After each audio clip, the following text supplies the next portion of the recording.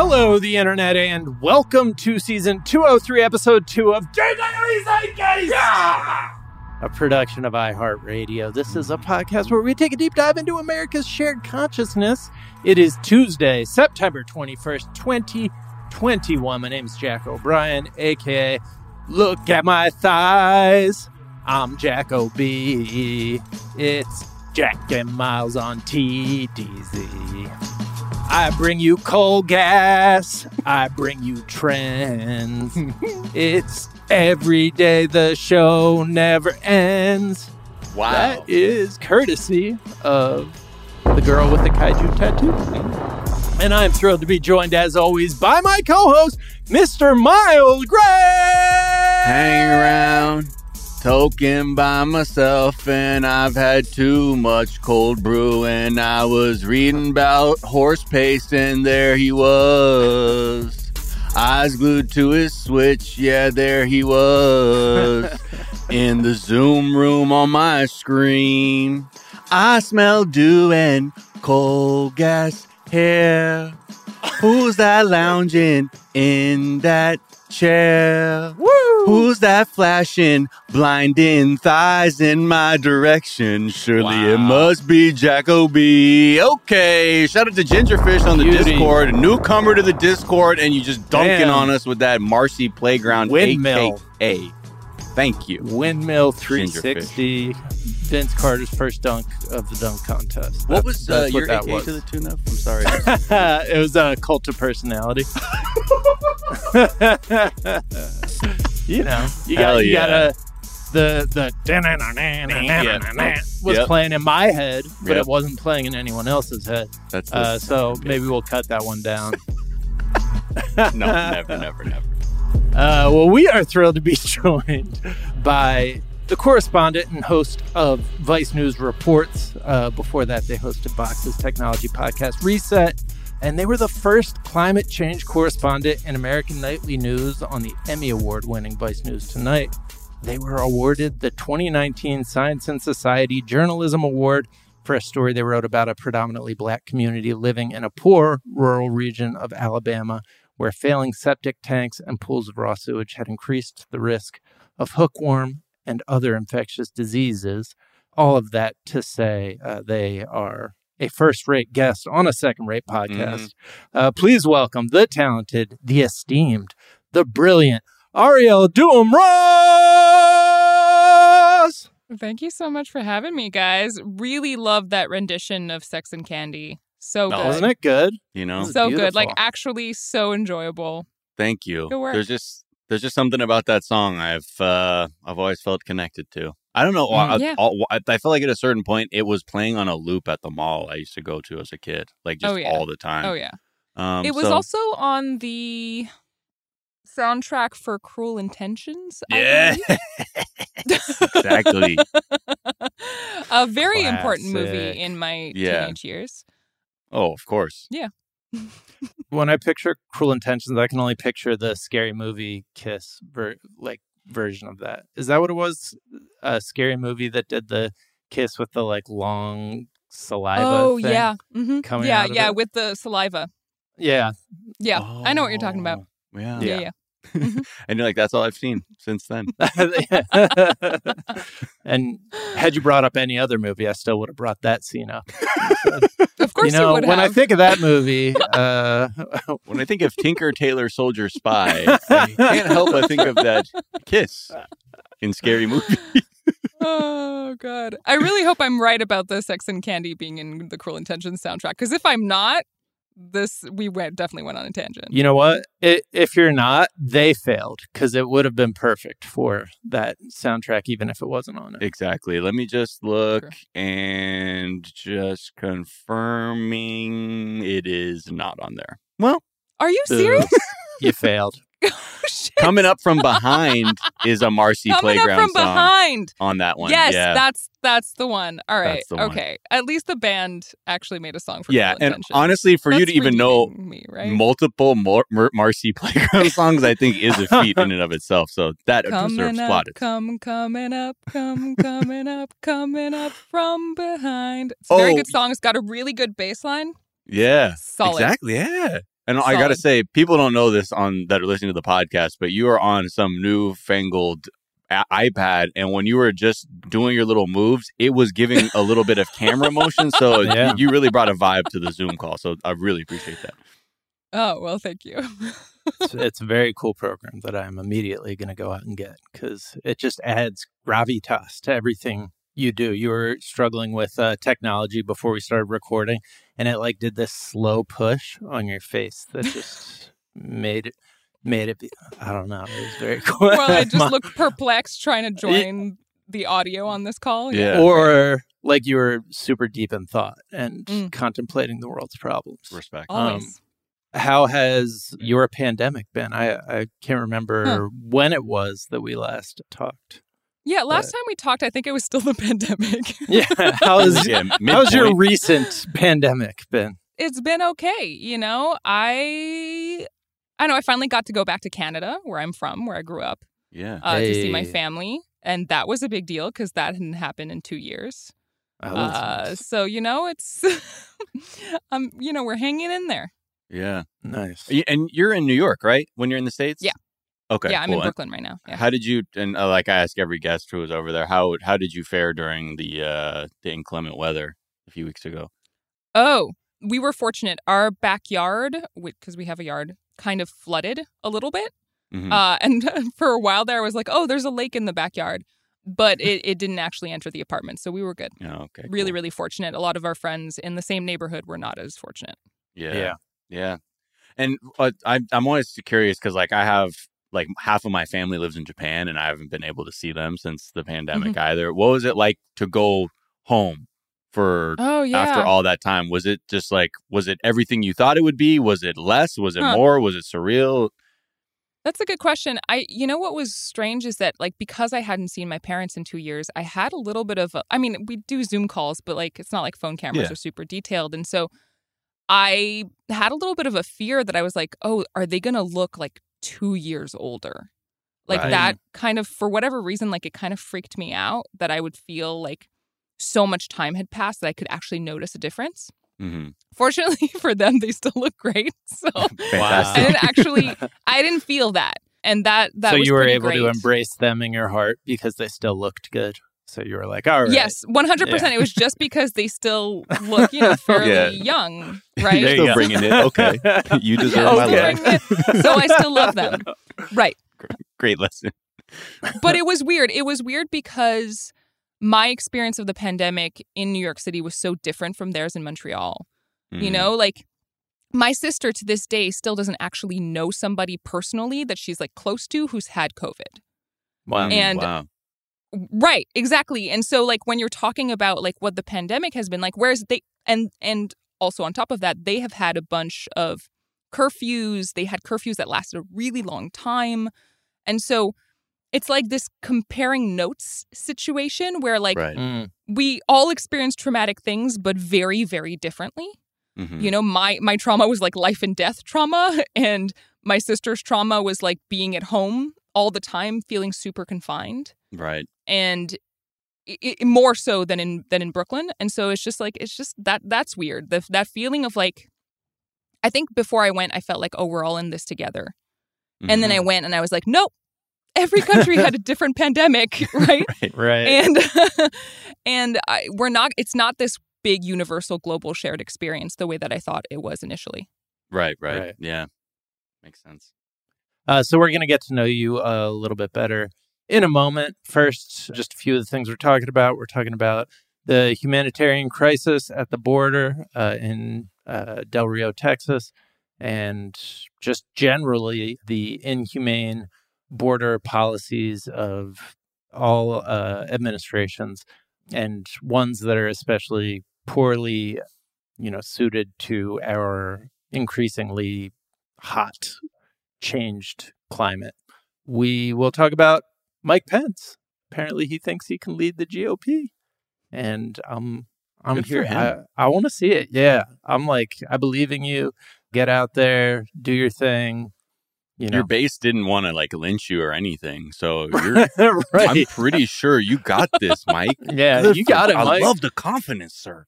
We're going to talk about how college students are drinking less, smoking more, We're going to talk about the Emmys briefly, just the fact that they were not COVID safe. And then we're going to talk about just a couple other responses to, just we're seeing COVID logic bend into all different kind of unique, uncomfortable shapes. So we'll talk about the conservative logic that thinks that liberals are doing reverse psychology on them.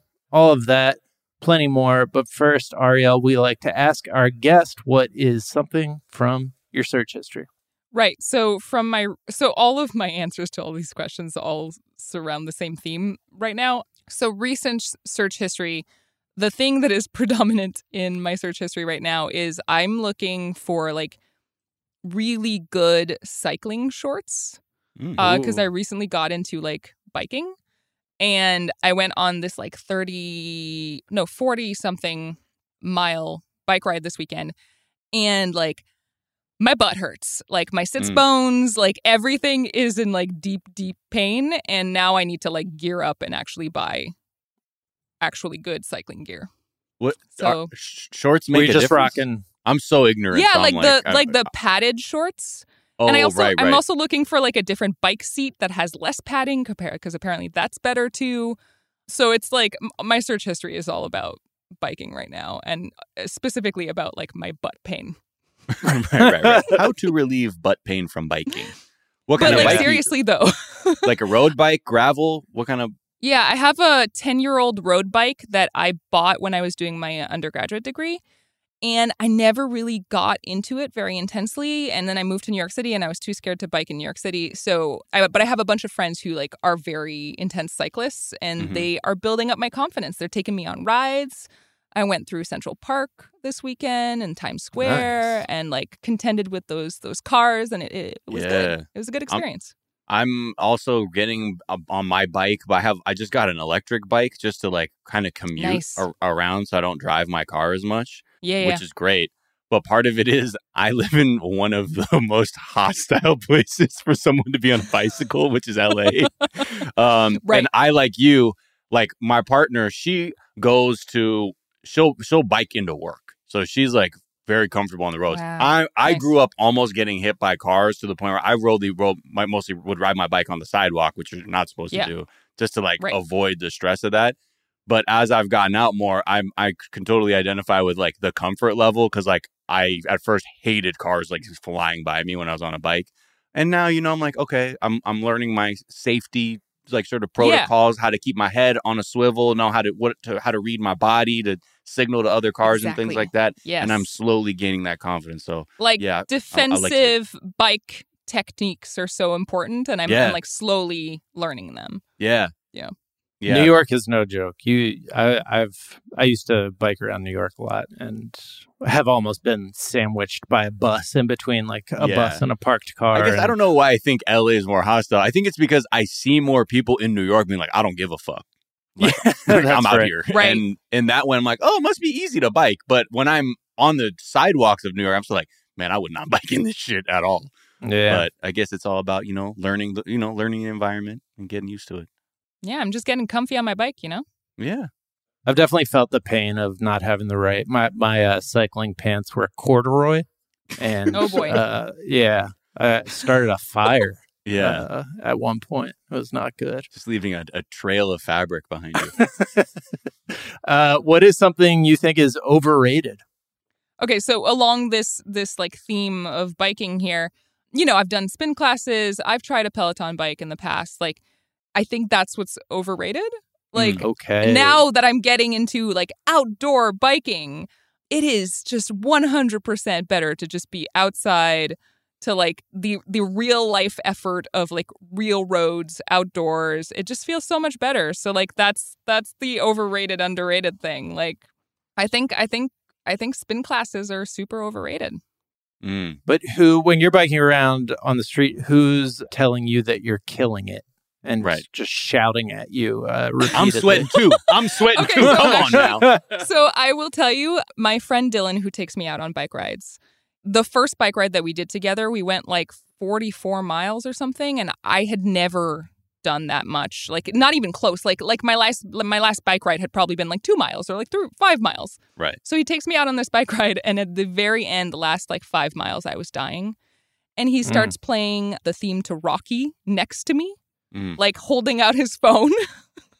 There you So go. my friend Dylan is the answer to that question. Everybody needs a Dylan. Yeah, That's awesome. You son of a bitch. For all the Predator fans out there. But yeah, I love to hear that that Rocky theme would get you through it. Oh, yeah. I got to get do you have a speaker for your bike? You blasting tunes when you biking? Not yet. Maybe I'll get there at some point. Yeah, I think that's my next step, because I don't want to like have headphones in, but I don't mind being like the guy who's like, who's that old millennial blasting drum and bass off their bicycle like, riding through this like park? Yeah. You can also do those like bone conducting headphones that just conduct through your jaw. Those are kind of nerdy though. They're like not the best look, but they're safe. Yeah, and I don't mind just being aggressive. I'd rather have someone be like, turn that shit off, right? than like have my space headphones on. That's perfect. The jaw one, so you can hear the sounds around you as your jaw is. Oh, that's pretty cool. How do they stick to your jaw? Oh, so they just like pass behind your ears, like very much like like old school sports headphones that would wrap around your ears. Yeah. And then they like stick to your jaw on the side, and so it's just wrapping around your ears basically. Yeah. That sounds trippy. To like have the music trippy. Coming from inside your head. Have you ever tried them? Do you know what the sound quality is like? Sound quality is not as good. I used to have a pair. Yeah. Right. I used to own a pair, and it's not as good. It's definitely not like audiophiles will hate them. right. But they do the trick, and if you're listening to podcasts, you can definitely hear. And if you're listening to music, like it's more about like feeling the music, I guess. But they really do leave your ears like entirely clear. Yeah. Maybe that's better than me strapping a boombox onto my bike, so I can't hear anything. Probably makes more sense. Yeah. But I love Boom by Andy C. I picture you strapping a boombox onto your head, like like on top of the helmet and shit. Like I'm so unbalanced. Oh no. I'll be safe out there. What is something that you think is underrated? Well, yeah. So I kind of already gave you my answer, which is biking outside. Yeah. Okay. Yeah. That's the thing that's super underrated. Everything is there's a theme here. Mm-hmm. I really, but yeah, I've been enjoying being outside so much. It's a real workout. It's super hard. And I don't know, I just feel like I have to be like incredibly alert. Feels like I'm like some kind of superhero sometimes, just looking at my environment while I'm biking, and it's a good feeling. I love the freedom of it. I feel like it's like one of the first things I've done recently that I actually felt like I did when I was a kid, like doing something. I was like, oh man, this feels exactly like when I'd be like, I'll be back in an hour, Mom. And I'm like getting on my bike, and I'm like going to 7-Eleven, like further down because there was a Slurpee flavor I wanted that they didn't have at my 7-Eleven and shit. And that like sense of, I think, being free and like having the wind in my face. That was like a thing I really wasn't prepared for as I really started like biking more and more and more. I was like, oh man, this is like, it's activating all these feelings again. It's so great. And all of a sudden, New York City feels like really small. Because now I can actually like reach every spot relatively fast, and like it makes everything so much more accessible all of a sudden. Like if you can get on a bike, like 100% recommended. That's what I noticed when I started biking around New York, is like I had learned New York geography as like a series of islands based around the subway stops that I had gone to. And then biking just allowed you to like kind of connect all of those and actually see, oh, this is actually super close. I never feel more dumb than when I bike through somewhere and I'm like, oh my God, this is just on the other side of this part of town. I'm like, I don't know what the fuck I thought this was. Like, I grew up in this fucking place. Yeah. Oh man. All right. Well, let's take a quick break and we'll be right back to talk news.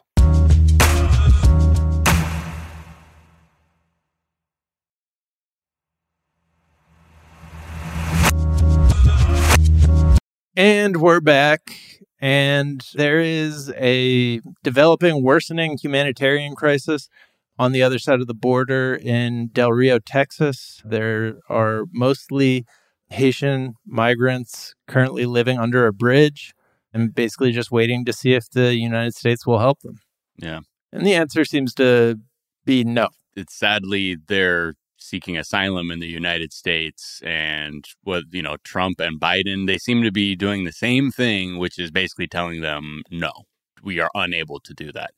Biden hasn't deviated much from Trump's policies, which is essentially like wait in Mexico during this period, and we will use a CDC guideline to sort of justify sending people back on flights no matter what, under the guise of essentially protecting the U.S. from COVID. And a lot of people are really skeptical whether or not that is even having the positive results they claim to have by saying like, oh, well, these people, we got to get them out because of the pandemic. But it's just a way to justify the inhumane treatment of these people who are seeking asylum. And, again, cramped conditions, glacial pace of processing people, just we're seeing the same problems, just sort of play out over and over. And predictably, Republicans are pouncing on this moment as like a way to paint displaced people as subhuman, and also to try and create a scandal that they can campaign on for Joe Biden, because xenophobia is a great motivating tactic for their base, which is to point at something at the board and say, look what's happening because of Joe Biden. Get out there and vote for someone who will treat them like not people. And we've already seen pictures of the fucking border patrol, like on horses, whipping people. I don't know if you saw those images yet, but it is a really, really terrible scene. And Biden, is totally aware of this. I think the dynamic, especially as it relates to the conservative sort of painting of this incident right now. And I think that's why he's barely changed the policy since he's took office, because he doesn't want that. He doesn't want to give the right the optic win of essentially being humane and allowing them to turn it into he's just basically burning the borders down. It's free for all over here at this point. Right. And then at the same time, continued sort of disregard for Haiti's place in the Western Hemisphere and why we're at this place, because there's typically a strong connection between people who are seeking asylum in the United States or trying to get into the United States and us meddling in their country at some point prior to that and destabilizing it. And this is and Haiti's a really good example of that, for sure. Yeah. I mean, I think, the backdrop behind all of this is like the earthquake. It's Haiti having lost its president to assassination very recently.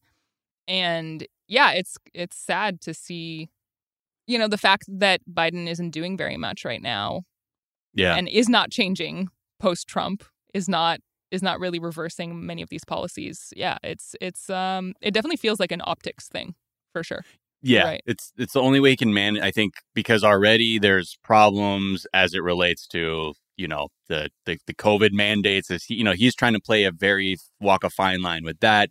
There's also like he's got the UN stuff happening this week where he's like going to try and like beg like Macron to like the US again because the whole submarine sail incident.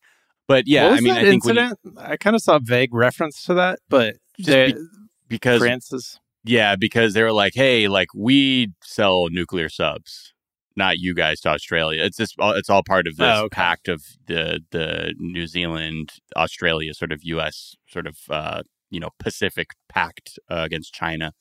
But when it comes to the Haitians, like there have ever since that earthquake in 2010, it's caused many people to seek opportunity outside of the country at a larger rate, and then the pandemic killed off a lot of jobs that people had in places like Brazil or Chile and things like that. So they're moving further to try and find a way to survive.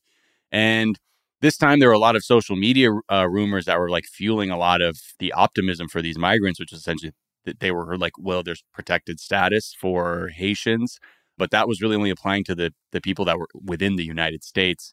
And now they're being met at the border with whips and horses and just saying like this now is not the time, and putting people on flights back to a country that is like verging on a like full on like hot civil war. Yeah. And so many people are like, this doesn't even make sense. Like this is like cruelty upon cruelty to do this. And, to the point of like U.S. intervention in Haiti, this has been an issue. Haiti's economic development was hamstrung the second that they liberated themselves, with a slave rebellion from France. And France essentially said, okay, we'll acknowledge your independence if you pay us for the lost property that the slave owners experienced as a result of you liberating yourselves. And those payments were being made from the beginning of the 19th century up until the last payment, I think, was made in the 40s, the 1940s. And, again, the U.S. was very quickly entered Haiti, like towards the beginning of the 20th century, took over the treasury and was sort of essentially saying like, okay, 40% of all the wealth in this country is going to be redirected towards quote unquote debt that you owe the U.S. or France. And this has kept Haiti from actually being able to grow as a nation and also be part of a global economy. So just like so many layers of trauma and death to deal with. But this is the thing that the American media or mainstream media will never do, is like give you a real primer on these countries where people are coming from and understanding what the U.S.'s role is and how they got to where they are. And on some level should be arguing why we should actually be helping these people, because it's always reasons to like why we shouldn't. I mean, Joe Biden famously said in like the 90s that like Haiti was just inconsequential to the United States. And that's why he was focused more on the Balkans. So, yeah. I actually didn't know he said that. Interesting. Yeah. Yeah. It's really, and it's like very, like, he said it in very dark terms, like essentially saying like, if it sunk into the sea, like we wouldn't really, Jesus Christ, we wouldn't think twice about it. 90s Biden tells on modern day Biden a lot.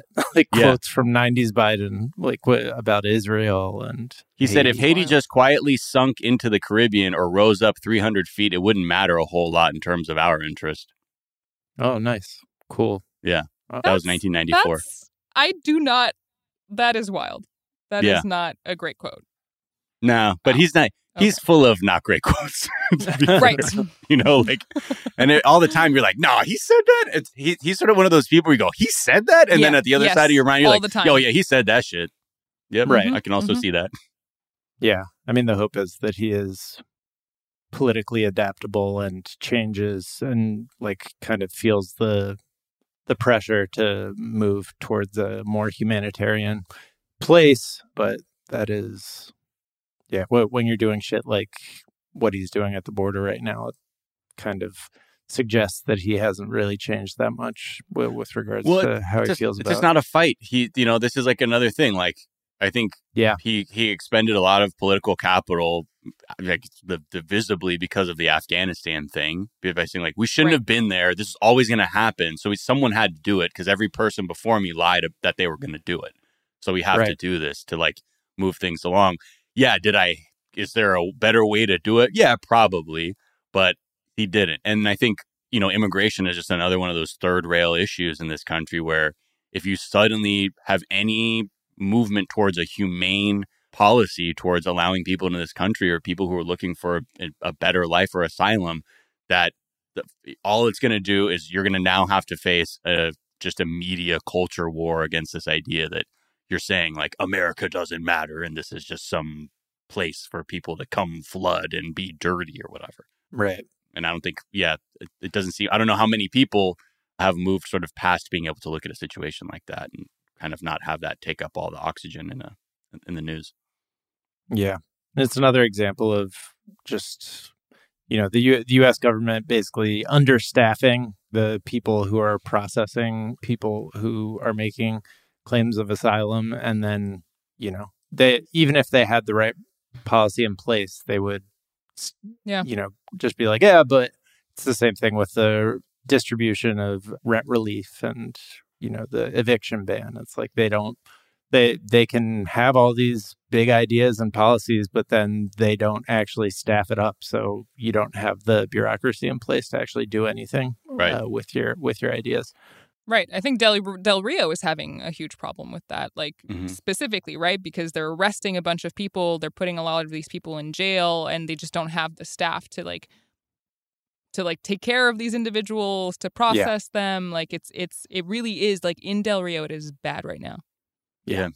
And the sad thing is that all these images just will make someone who's not as informed just think that there's no solution to something like this. And it's like, well, I don't know. We have Border Patrol. We have, customs people who work on this, but they still, I mean, this is why we got to just tighten stuff up rather than really understanding like, no, we're not servicing these people in the manner that we should be. We're not creating we don't have the actual infrastructure to deal with this, because this is only going to increase as climate changes and gets more intense and causes more like environmental disasters. People are going to move. That's just a nailed on fact of our world. Yeah. And borders are not. People still move. So there is some like, I mean, I don't know when that reckoning is going to come, but that's going to be a huge part of how we adapt to the changing world, is understanding that like we have to let go of these ideas of like, no, you're from there, you can only stay there, and you stay there till you die. And if you don't, like, don't even think about coming here because we only have enough stuff for us, and we're not even worried on trying to think of how we can make it all work.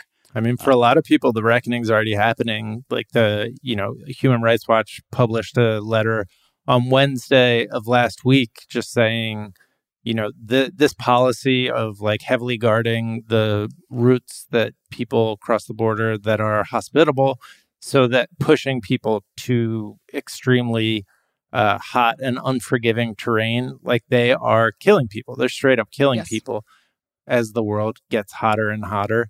Heat waves are already the deadliest form of natural disaster in the U.S., and they're just pushing people into regions where, like, in terms of how much it's changing, the number of days over 100 degrees Fahrenheit per year is expected to climb to 60 by mid-century, up from the annual average of 28 between 1971 and 2000. Like, that's more than doubled in 50 years because of climate change. It's going to really kill a lot of people. But again, it's like sort of this, we're not doing anything. Like they're the ones who are doing it type logic, that conservatism by doing nothing, like just by doing nothing, rather it allows the Democratic Party to just not get called out for doing cruel things, but passively do the cruel policy that makes it easy for them to triangulate with conservatives.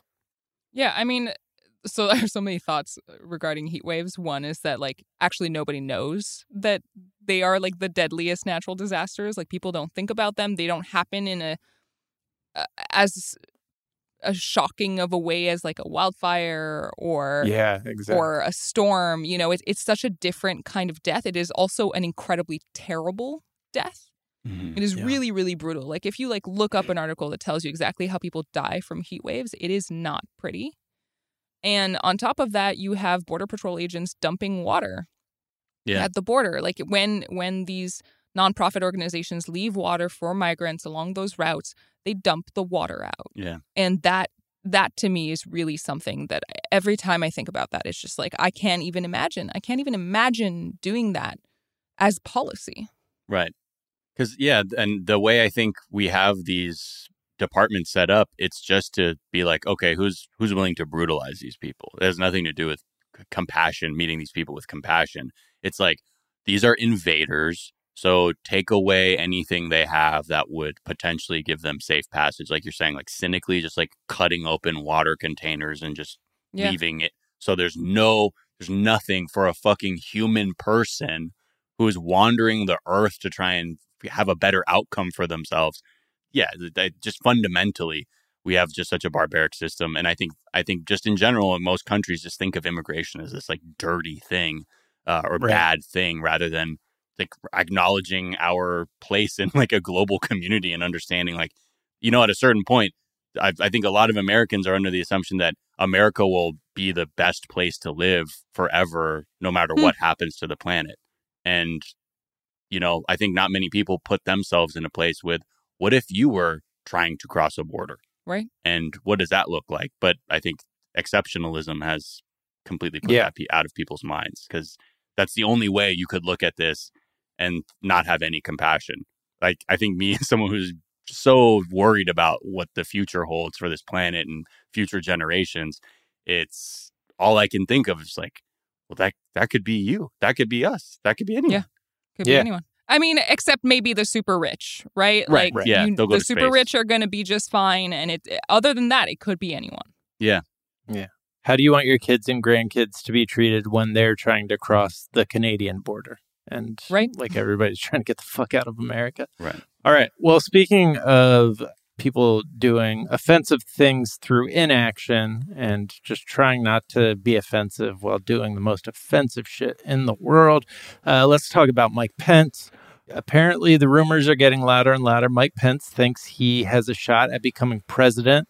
I think he's always thought that. You just got strong vibes that he was like, I'm just going to sit back and let Trump just fuck himself up. Just let him explode and we good. You know, he and the Kochs were, you know, he's like the number one boy, the number one good boy for the Koch brothers. And I think that was their plan for a long time. And now they're like, all right, well, let's try and do it. You know, let's try and get this guy in.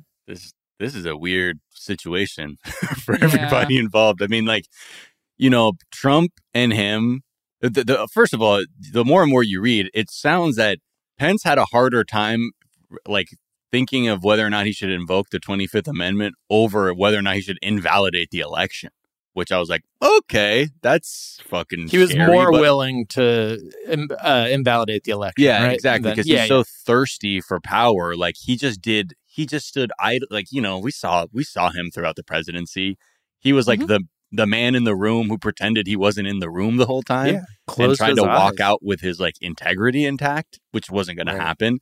But him and Trump have been in like really like bad terms, you know, ever since the 6th, and him like, you know, not invalidating the election for him. And they say that like that in the new Bob Woodward book that's coming out, apparently that Trump told him, like, essentially said, I don't want to be your friend anymore. Like, as the administration was winding down. And, you know, they said the last time they spoke was maybe April after Pence had some kind of like heart procedure. And Trump, he absolutely, if he hates you, he's going to come for you. I mean, he did it to Jeff Sessions. Right. He does it to all kinds of people. It's not like he's going to be promoting Pence as Pence campaigns. Like, Pence doesn't get to capitalize off of any of that. And correct me if I'm wrong, but my impression is that Trump supporters, many of them do not actually like Pence. No, no, they do not. I mean, I got the sense from them chanting that they wanted to hang him when they stormed the Capitol that maybe they weren't the biggest fan.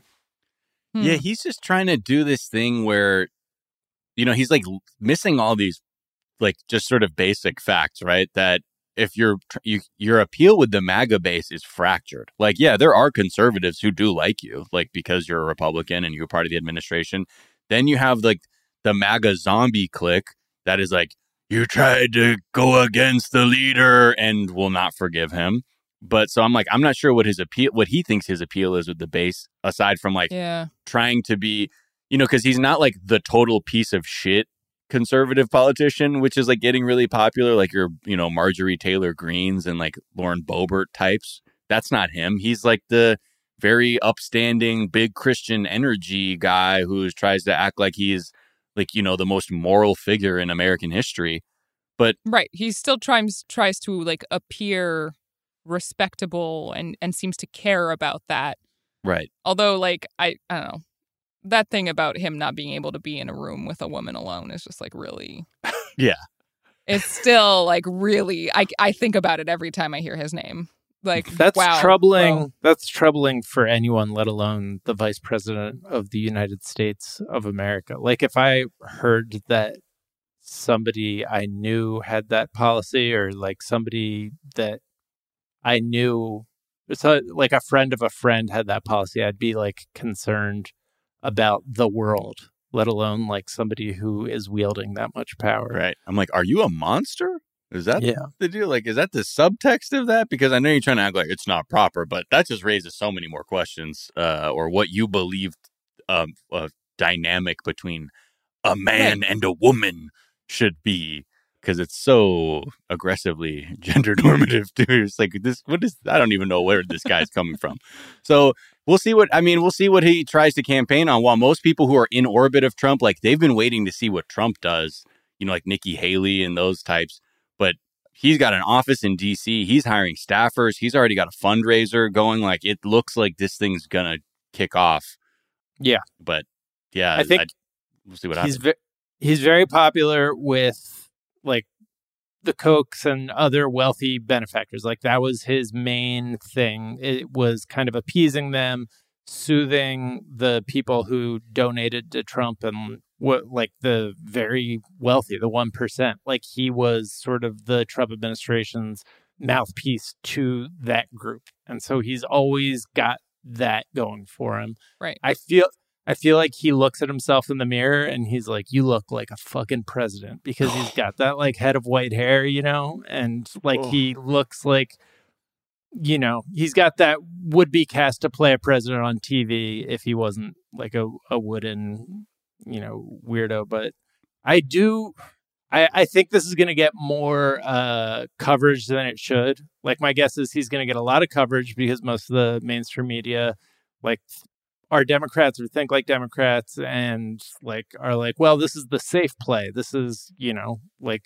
this is what the Republican Party would do if they thought like Democrats, basically, is, you know, go for the safe person who's going to make the right statements, you know, and ignore the sentiment in the base completely. Right. Yeah. And ignore the sentiment in the base completely. And then my assumption is he's going to fade once public polling gets involved, and they're like, oh, he has like no support.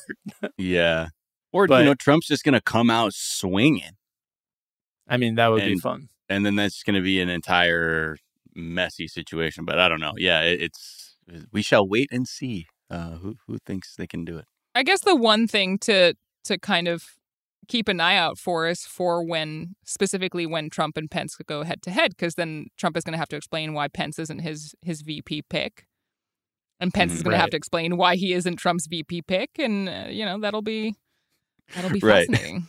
Yeah, what's presumably he's gonna be like, he was a total monster to work with, folks. Being the vice president was one of the worst times of my life. Then I knew I could do it better, and you're like, oh my god. I could definitely see, yeah. I mean, he must know some of the secrets, right, of the administration. But at the same time, he has to keep Trump supporters who would consider voting for him on his side, right? So he won't be able to shit talk Trump that much. Trump will be able to do whatever he wants. Right. Yeah. I guess what do you think he does? He like hits himself in a debate to be like, "Whoa, guys, whoa, haha, that was crazy, right? How I can't stop hitting myself." Trump's right a little bit. I don't know how to disagree with him without being in direct opposition to him. So this is going to be tough. Yeah, that will be interesting. It'll be interesting to see a Donald Trump who can do whatever he wants. I wonder what that'll look like. Well, yeah, he's got to figure out. He's sitting on all that cash. Yeah. So we'll see what he does with it. It seems like he's just paying his bills at the moment. Probably keep it would be my guess. All right, let's take a quick break and we'll be right back.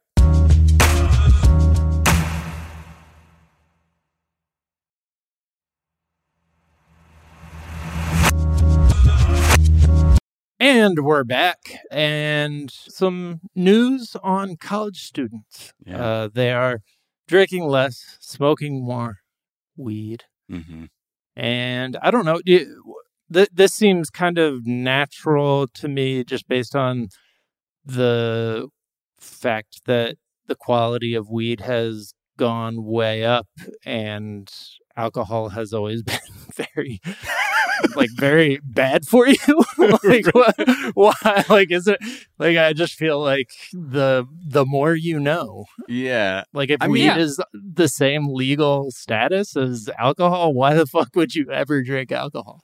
I think there's, you know, right now they said it's like a 6% increase from like a few years ago when it comes to like the number of college students who are using cannabis. And they also found that like alcohol use dipped from 62% to 56%.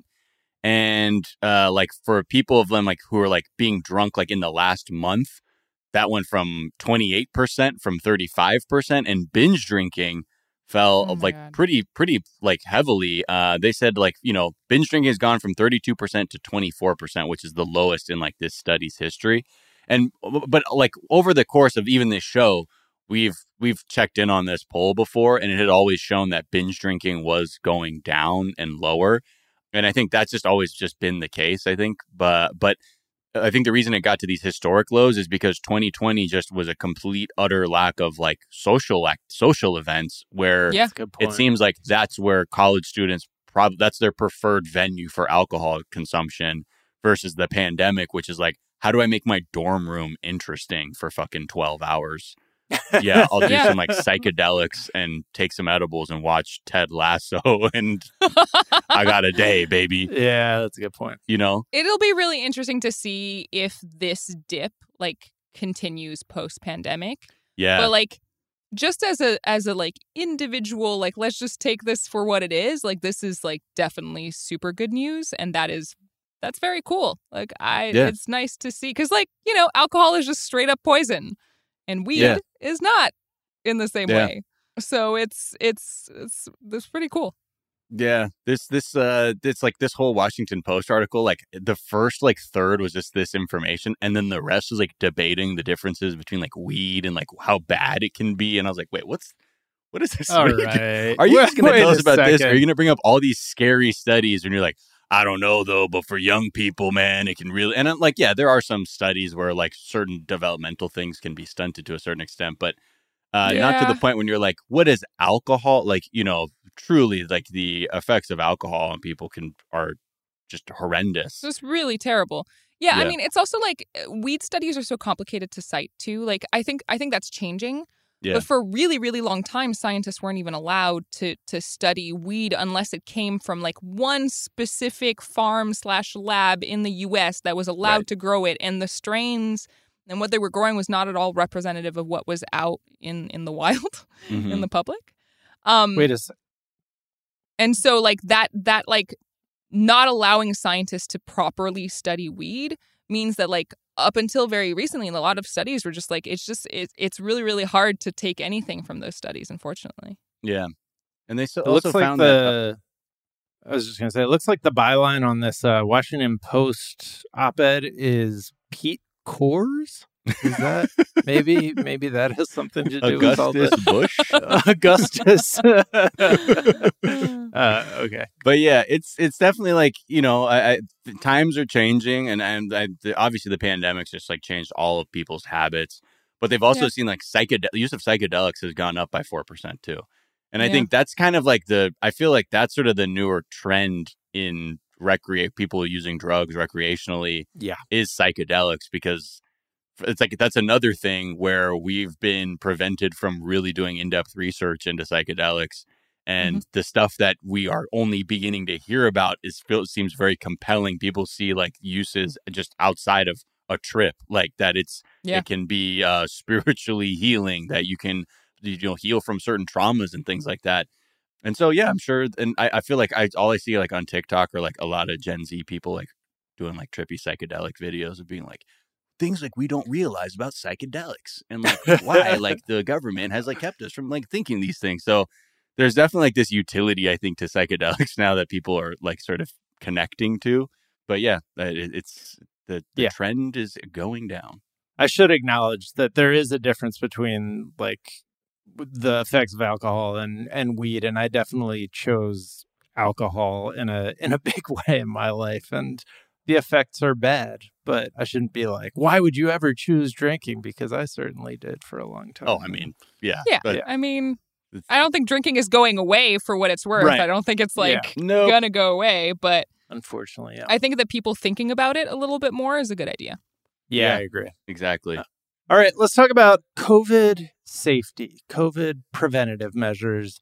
There were the Emmys 2 nights ago when Seth Rogen just got up and like people were laughing, and it had the cadence of a stand-up routine, but he was just like, they lied to us and said this was going to be outside. It's not outside. No one's wearing masks. I feel unsafe. I wouldn't have come if I knew this. Like, that was here, let's play literally all he said. Like, yeah, go ahead. Let's play the clip, because he's truly like the Canadian in a room full of Americans. He's like, the fuck are you guys doing in here? Like, really? So let's just hear Seth. But yeah, it's funny because his disbelief does sound like a bit. Right. It's clearly not. Anyway, good to be here at the Emmy Awards. Let me start by saying there is way too many of us in this little room. What are we doing? They said this was outdoors. It's not. They lied to us. We're in a hermetically sealed tent right now. I would not have come to this. Why is there a roof? It's more important that we have 3 chandeliers than that we make sure we don't kill Eugene Levy tonight. Shout out to him looking out for a fellow Canadian. But yeah, I dude, know. I love that he talks about Eugene Levy. Good work. Protect I had him. not seen that clip. That's a good clip. Holy shit. Yeah. He's really, it really does feel like if I were at a party and they're like, yeah, it's going to be all safe. It's all outdoors, vaccinated guests only. And you're like, yo, this is in like someone's fucking 2-car garage and there's 70 of us in here. What are we doing? And you're like, oh, you're so funny, man, by observing shit. Right.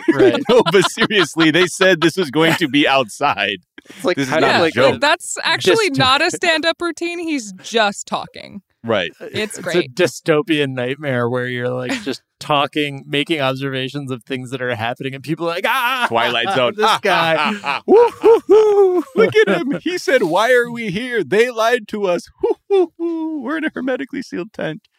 Yeah. No. That was Love the the highlight suit, for me. though. Yeah. Great Yeah, suit. he looked Love great. the suit. He's like kind of aging into Steve Martin a little bit. He's got like a Steve Martin-ish vibe about him. Interesting.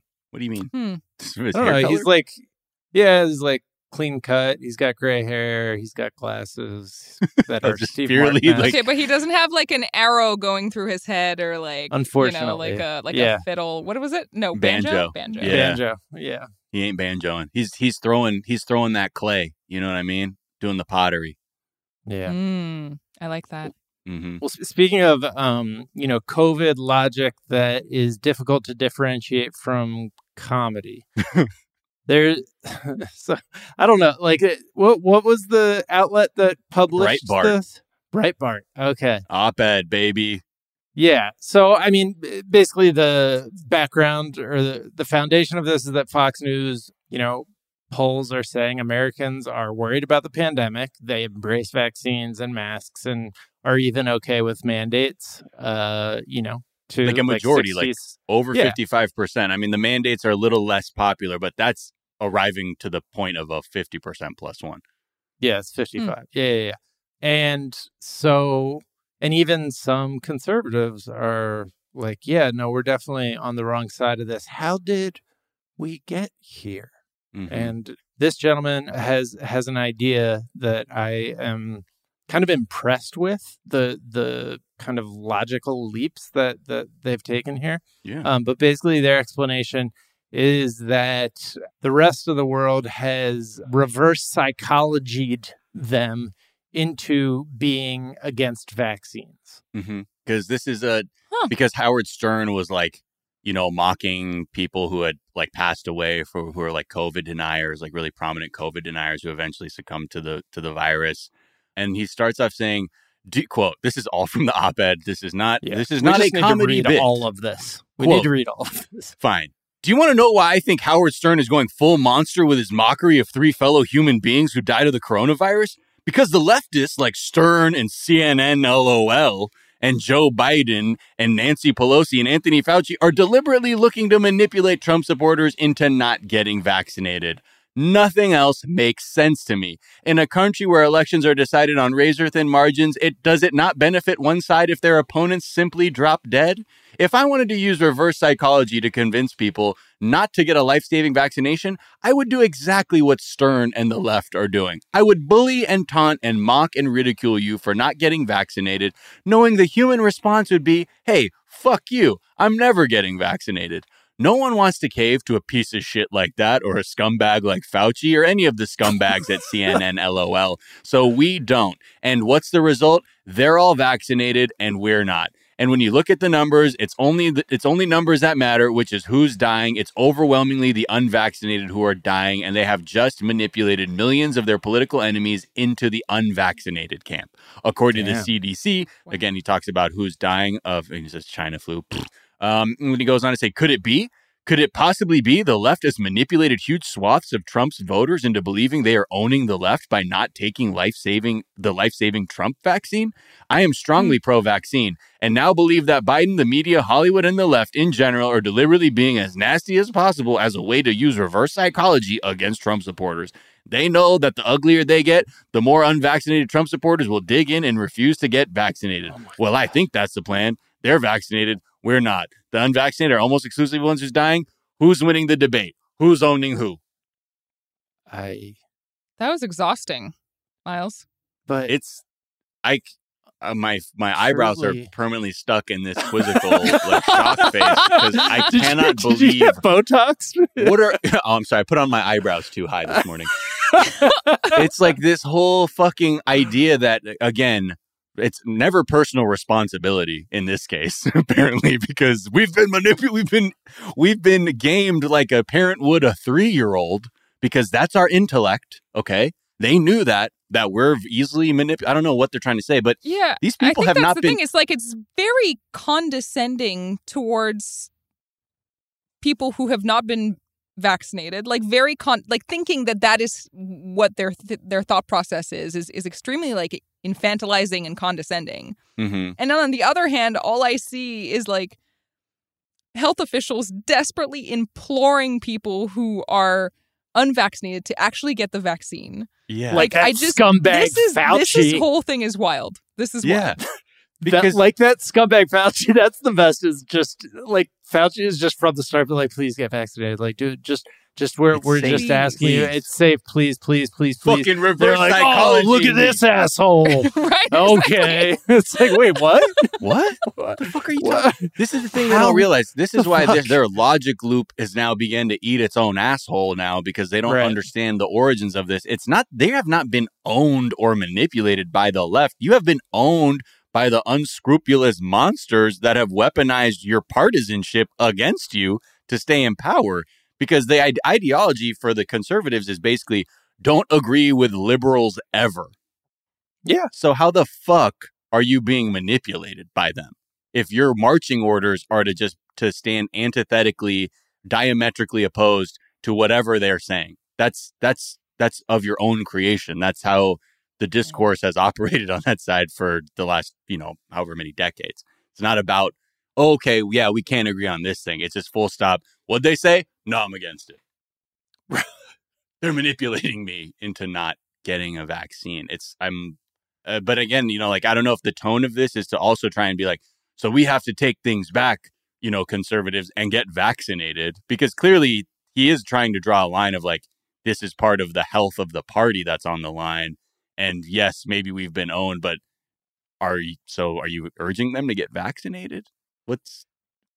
This also feels like, because so much of the right is like fueled by really wealthy people just funding like think tanks. This also feels like it could be a strategy thought up by a conservative think tank to like try to get Breitbart readers and like the conservative movement on board. They're like, okay, so if we say the liberals don't want them to do the vaccine, then maybe they do vaccine. Right. And maybe this is actually reverse psychology for conservatives, where they're like trying to convince conservatives and people who are unvaccinated to get vaccinated by saying like, you're getting owned. Like, maybe. Yeah. Maybe, this is the thing who's to say. This ends, right, with sort of this whole thing of like being like, the number is startling when you're talking about the percentage of people who are dying that are unvaccinated.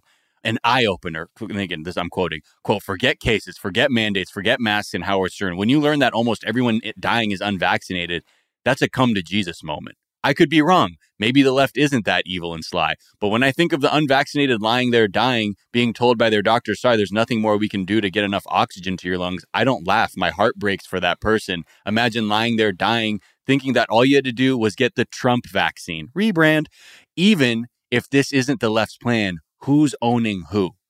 So I think this is trying to use the verbiage of ownage, right? To get to speak to the conservatives and be like, no, we're getting owned, so now you own them. Piece of writing. Yeah. Like, this is a fascinating piece of writing. Like, I feel like you need to dissect it in so many different ways. Yeah. But yeah, the rebranding it, calling it the Trump vaccine, saying like, look, like people who vote like us are dying, so you should get the vaccine. That's kind of smart. You have no idea. I just want these people to get vaccinated, so whatever it takes, honestly. Yeah, I'm like, hey, that's what a lot of people that's what I was just gonna say. I was like, yo, fine. If it like, should we just on this podcast admit to this having been our strategy all along, as we were trying to antagonize them into not getting the vaccine, so that we can blow up on InfoWars? Yeah. So first of all, okay, listen to them. Here we go. Listen InfoWars. Here's a clean edit point, and we were in fact hoping that you wouldn't get vaccinated. Now that our playbook has been exposed, though, I guess you should read this Breitbart article. And who's owning who? I mean, you have to ask yourself that question. Just go get fucking vaccinated. Thanks.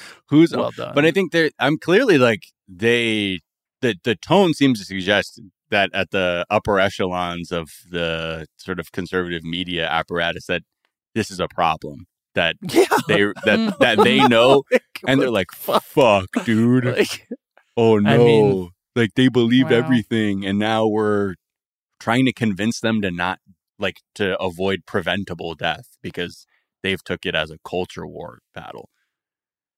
It's truly mind-boggling how Tucker Carlson gets through a night and sleeps, because these things are just so plainly evident that he's killing people. He's killing his own viewers. I don't know. It's pretty wild. Yeah. I mean, what's funny is the day before he wrote some article that said anti-vaxxers hype benign transmission numbers as proof vax doesn't work. Okay. So the day before you spent your time just throwing more garbage out there into the world. Then the next day you're like, well, who's owning who? You're like, I think you are, sir, for clicks. You're owning them for clicks.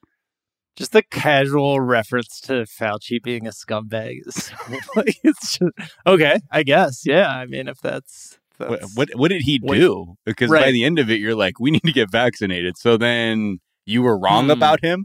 Yeah, but he was such a scumbag about it. He didn't want us to. You could tell when he was begging us. This hugely earnest human being who's never said anything, that doesn't appear to be capable of insincerity. You could tell he was being insincere when he told us we should get the vaccine. Yeah, exactly. And it's it's once again just America bending over backwards to have the lowest standards possible for conservative people, that somehow we have to make it not their fault. So yeah, there we go. There are the children we have to bring with us, drag them along forward into the future. Yes. Well, what other reverse psychology schemes can we get them to do? Oh shit, that's a great point. Interesting.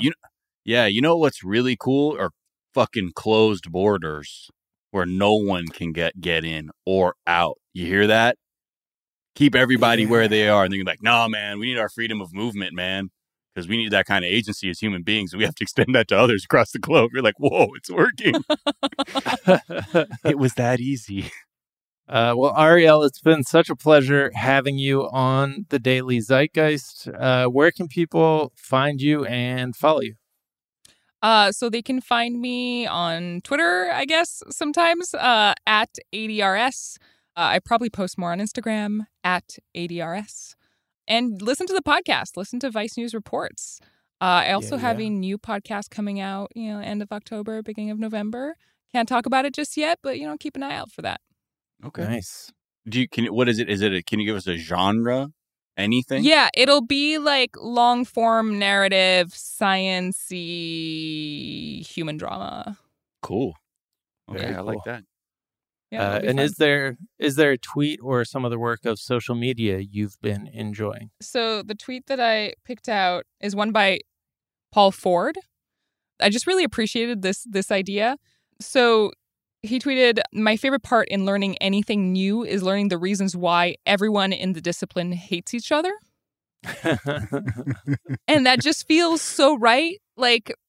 Coming back to the whole cycling thing, electric cyclists versus lycra wearing cyclists Right. versus, city bikers versus delivery people. Like that, those like turf wars are just so intense. And I was kind of unaware of any of it.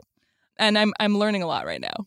Yeah. Oh, yeah. It's hard out there when people talking shit when I'm on my e-bike. Well, it's only happened twice, but it's like people be like, nice bike. Like one guy said that to me, he was like on a mountain bike. Wow. I was like, dude, fuck you. Oh like, my God. You're so fucking bitter. Like, also, bro, I can't hear you because my drum and bass is too loud. But it's so true, though. The minute you learn about you enter a new world, you're like, oh, like these people hate each other and they love the same things, but they hate each other. Right. Exactly. Yeah. That's whenever people congregate around a thing we always split off into our little groups. Yep. Miles, where can people find you? What's a tweet you've been enjoying? Twitter, Instagram, at Miles of Gray, Gray, and the other show, 420 Day Fiancé with Sophia Alexandra, where we talk about 90 Day Fiancé. Where the real shit's going down sometimes to give us a much needed break from the world. A tweet that I like a couple. First one is from Brody Gupta, at Brody Gupta.